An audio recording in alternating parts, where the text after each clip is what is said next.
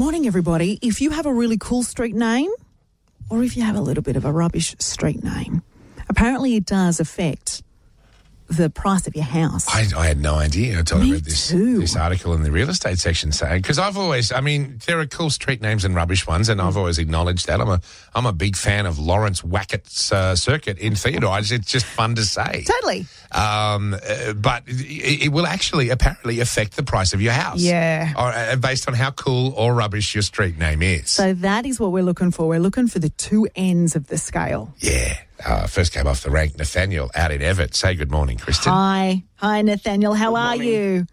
Very well.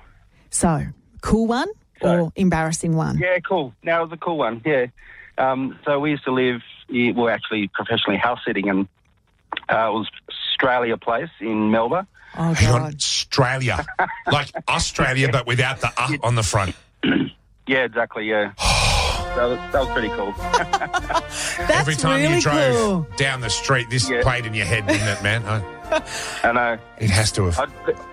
Is it the I kind? haven't lived on this street, but I'll add another one. We do a lot of work across the road from Batman Street in Braddon. Oh, yes.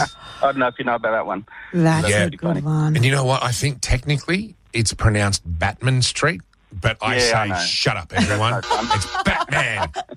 Exactly. No. Do you know. read it any other way? Exactly. If you don't see Batman, then you've died inside, haven't you? When you were, Nathaniel, when you were house sitting on Australia Place, did it ever have a street sign or did it always get stolen? No, it was there the whole time. Yeah. It's because it's spelt differently. It confuses the out of the way, yobbos. Yeah. Yeah.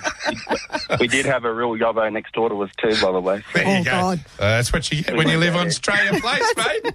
Exactly. Thanks, honey. Thanks for your call, mate. Bye. Excuse me. Let's go to Isabella Plains and say good morning to Mary Ann. Hello. Oh, good morning, Kristen, and happy birthday. Oh, thank you. Thank you very much. So, is this...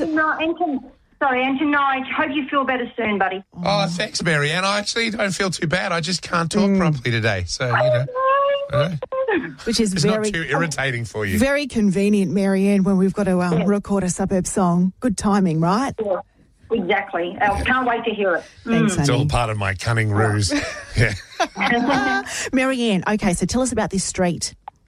Okay, so 26 years ago or something, my husband and I built a house in Queanbeyan on, one for you, Kristen, Chardonnay Place. Oh, God. my I'd love God. that so much. Is there really a Chardonnay place in Queanbeyan? Yeah, there is. It was built on the, it was a doctor's winery, and they made it into residential, so Chardonnay Place. Oh, Down near that the showground. That is- down near the showground, yeah. That's fancy. is... See, that is reason enough to move. And the funny thing was, a friend of mine used to call it Boozy Street.